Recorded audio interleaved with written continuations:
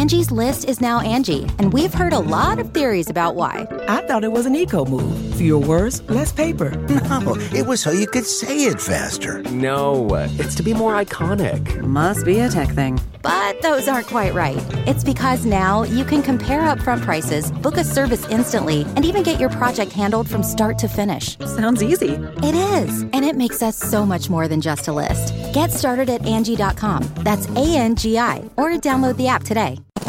They act like they're together. They say they're single. They go together real bad. Like, I can't tell with Young Miami and Diddy.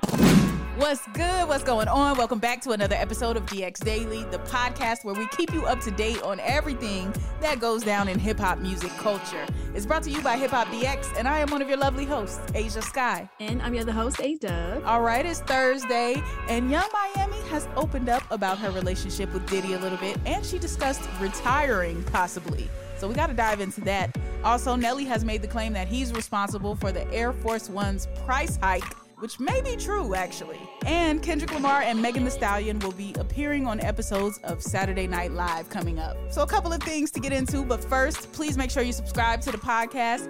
Hit that follow button or that subscribe button on whichever streaming app you're listening to us on. Thank you. You know we appreciate all the love and support. Now let's go ahead and jump in. All right, so let's talk about Young Miami and Diddy. I feel like these two have been a hot topic of conversation over many a DX Daily episode. I feel like they're just always making news somehow. And now it seems like Young Miami addressed to whether or not they may be getting married soon. But it didn't sound like, it was solidified all the way yet, though, right? Right. So she did a new interview with Pop Sugar, and she kind of talked about her relationship, or not so relationship with Diddy. Like I said, it's been back and forth. They act like they're together. They say they're single. They go together real bad. Like, I can't tell with Young Miami and Diddy, but she kind of said in the interview, she said, people don't know us. They don't know what the F we got going on, her and Diddy. She says, I'm in there like, shut the F up. Y'all know what we have going on. Me and him gonna be married. Boom. No, I'm just saying. So from that quote alone, it's giving... And maybe they are together, but not as serious. But if they do get married, or if he does propose, she wouldn't say no. So I don't know what they got going on. To me, it's a messy relationship I would never be in. But if it works for Young Miami and Diddy and Carisha, please, then I guess it's what it is. Well, according to Young Miami, she's retired now that she's dating Diddy or not dating Diddy. She said, I'm retired. I don't even rap no more. What rap? What studio? Like, she said that doesn't exist anymore because she's dating Diddy now. So what need does she have to do that? She doesn't want to work anymore. Nah, but then she kind of said psych, but low key, I felt like she was serious at the same time. So she at the end cleaned it up like she was just playing, but I feel like, I don't know. I feel like if the wedding thing does come into play or if the relationship goes to that next level, I don't know. Maybe we won't get as much City Girls as we're getting now. Yeah, I don't think so either. I think they're still working on their album or trying to put that out, but there was right. Right. They're in Paris one week. They're on the yacht. Young Miami is everywhere but the studio. Right. Like, I wouldn't be surprised if we don't ever really get another City Girls album. And then people always talk about how JT is the better rapper. Young Miami just does her thing. So JT could go solo. Young Miami just be her Carisha, please. I don't know what they got going on, but we'll see. Well, JT was on the Nicki Minaj Super Freaky Girl Queen remix without Young Miami. So maybe, they are still doing more and more of their solo thing. You don't know. But I don't think it's over for the City Girls. I think Young Miami is just basking in the relationship right now. But as more and more time goes on of them being together or not being together, single, married, whatever they want to call it, as more of that goes on, I think she'll get back into the swing of the City Girls and her talk show host and being the City Girl version of Oprah on Carisha, please. I think she'll lean more into that as time goes on and they get more secure in the relationship. I do. I see that too. All right, well, let's switch gears a little bit now and talk about Nelly because he claims that he is responsible for the Nike Air Force One's price hike. And I kind of am inclined to agree with him on this one because Air Force Ones, like, give me 2 pairs, not pairs, but 2 pairs. I need 2 pairs.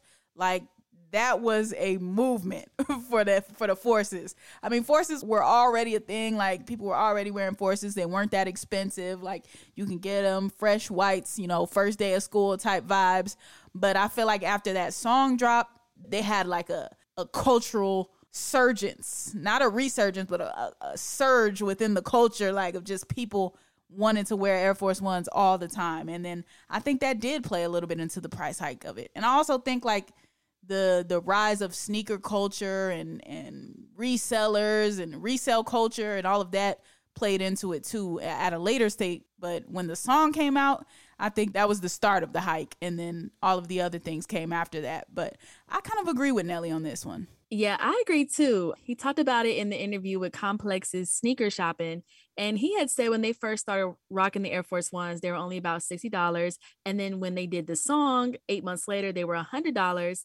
And, you know, because of the resellers and Nike Air Force Ones having more designs and more colors and things like that, they're going up. I think they're like 110, 120 now. And I didn't even know they were $60. So I kind of give Nelly credit of, yeah, they went up after the song, because I don't remember ever paying 60. So, yeah, I was a kid, but yeah, that was the deal back then. Like, you had to get some Air Force Ones or you had to get some Adidas. Those were the less pricey all white sneakers if you wanted those, or if you wanted the, you know, Superstar Adidas, the white and with the black stripes and all of that. But yeah, like if you wanted a nice, clean, new sneaker that was like acceptable to wear with everything, like, and not like, you know, the Walmart brand and none of that, like you could get you some Forces at the beginning of the school year.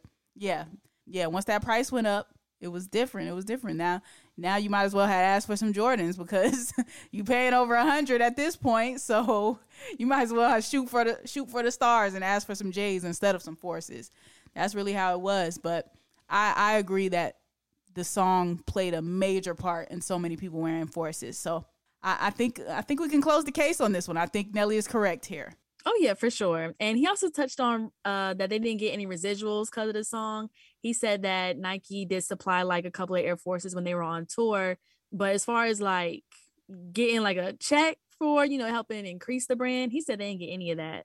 You should have known that. You should have known that, Nelly. They ain't doing that. Nah, especially if you took it upon yourself. You didn't sit down with them, do a deal. Yeah, these clothing lines and brands and shoes and all of that, like, not that generous. Not generous enough to be like, oh, you took it upon yourself to do this. Let's give you some money on the back end. Yeah, doubt it. Would be nice. Would be the moral thing to do, but we know that's not what they operate off of. Right. All right. Well, now let's talk about Kendrick Lamar and Megan Thee Stallion, because they are among the people who have been tapped for the next season of Saturday Night Live. And I actually was really excited about this because I saw on Instagram, I just saw Megan post up the little Post-it notes that they post when guests are going to be on the show. And it was like October 15th, Megan Thee Stallion. It said that for the host. And I was like, oh, cool, Megan's hosting.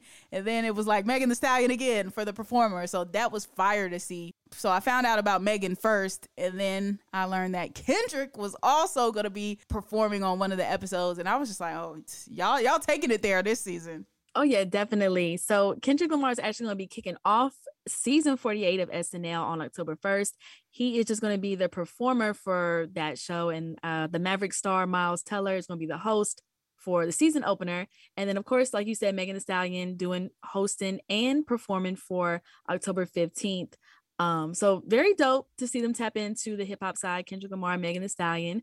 I would have liked to see Kendrick get a little bit of his acting bag, or maybe he'll pop in for a skit or two during the episode. But for Megan to really be hosting and performing and getting her performances in and her acting in, that's going to be a good one to tune into. It really is. And she wrote about it on Instagram. She said, hosting and performing, real hot girl-ish at NBC SNL. Tune in, all hotties. So she clearly sounds very excited about it. I'm sure that's going to be a dope performance. But I'm trying to think like what songs she's going to perform, because I just feel like the subject matter, like how are we, what are we doing with that on TV? I guess she could do like She, Her, the dance song. And what other song is she going to do? Like the songs I want to hear her perform, I don't think she's going to perform those. Like I would like to hear NDA or Not Nice off the new album. And I feel like those aren't really family family-friendly songs for Meg Thee Stallion. So I don't really know what song she's going to do off the new project other than maybe She, Her, which is the dance one.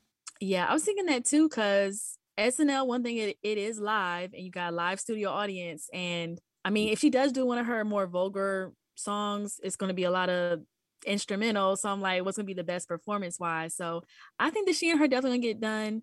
But yeah, I don't know what other one she could do that's not like a classic Megan one, you know? Right, yeah. And I don't think she's going to go backwards in the catalog. I think she's only going to do what's from this new project. So yeah, we'll see. We'll see what selection she makes. I'm also super, super excited about the Kendrick because I don't know, do they only let them do one song? Do they let them do a medley? Like, I need to know so I can prepare myself, because if it's only going to be one song, I'm just like, all right, well, what song is it going to be? Like, but if it's going to be a little medley, hopefully we can get at least like 3 to 5. Yeah, I think they do about 3 musical breaks on during the show. It's been so long since I watched a full episode of SNL, but I think it's like 3. Yeah, girl. Yeah, so we'll see. But 5 would be good for Kendrick. Yeah, and like we said, it's been a long time since we watched, but we will be tuned in for Kendrick and Meg. And Kendrick, man, these tour, like, I follow the perfect fan pages, like for certain artists, like the Kendrick Lamar Bible fan page just lets me know everything that goes on with Kendrick Lamar. So every night I'm seeing these performances from the Mr. Morale and the Big Steppers tour. He's killing it. We're seeing side performances at Dumbo House, like little exclusive things that he's doing with Jay and Beyonce in the building and all of this thing. Like, Kendrick Lamar Bible has everything Kendrick Lamar. Shouts to them and whoever runs that page, because I feel like their full-time job is just like finding Kendrick Lamar videos on the internet. I don't know, but either way, thank them, because I'm always in the loop about Kendrick from that page. But yeah, like, these performances, man, they've been getting better and better. So whatever he's got in store for SNL, I'm excited to see, and I hope he does something. I hope he tops that Grammy performance, like, because that was like the last major Kendrick Lamar TV performance I can recall in recent memory. So I hope what he does tops that Grammy performance. Same here. Yeah, I can't wait to see it. October 1st, right around the corner. So yeah. All right, dang. Okay, yeah, that's right there. All right, well, we'll cap it off there today. That is going to conclude today's episode of DX Daily. As always, subscribe to this podcast on all streaming platforms. Also, make sure you subscribe to our YouTube channel as well, which is Hip Hop DX. And be sure to follow us on all of our socials. That's our Instagram, our Twitter, and our TikTok, which is Hip Hop DX. Yep, you can follow us on socials as well. I am at Asia Sky on everything. ASHIA is Asia, and SKYE is Sky. And I'm at ADub on everything. That's AYEEEDUBB. All right, we will be back at you tomorrow with more daily news. See ya.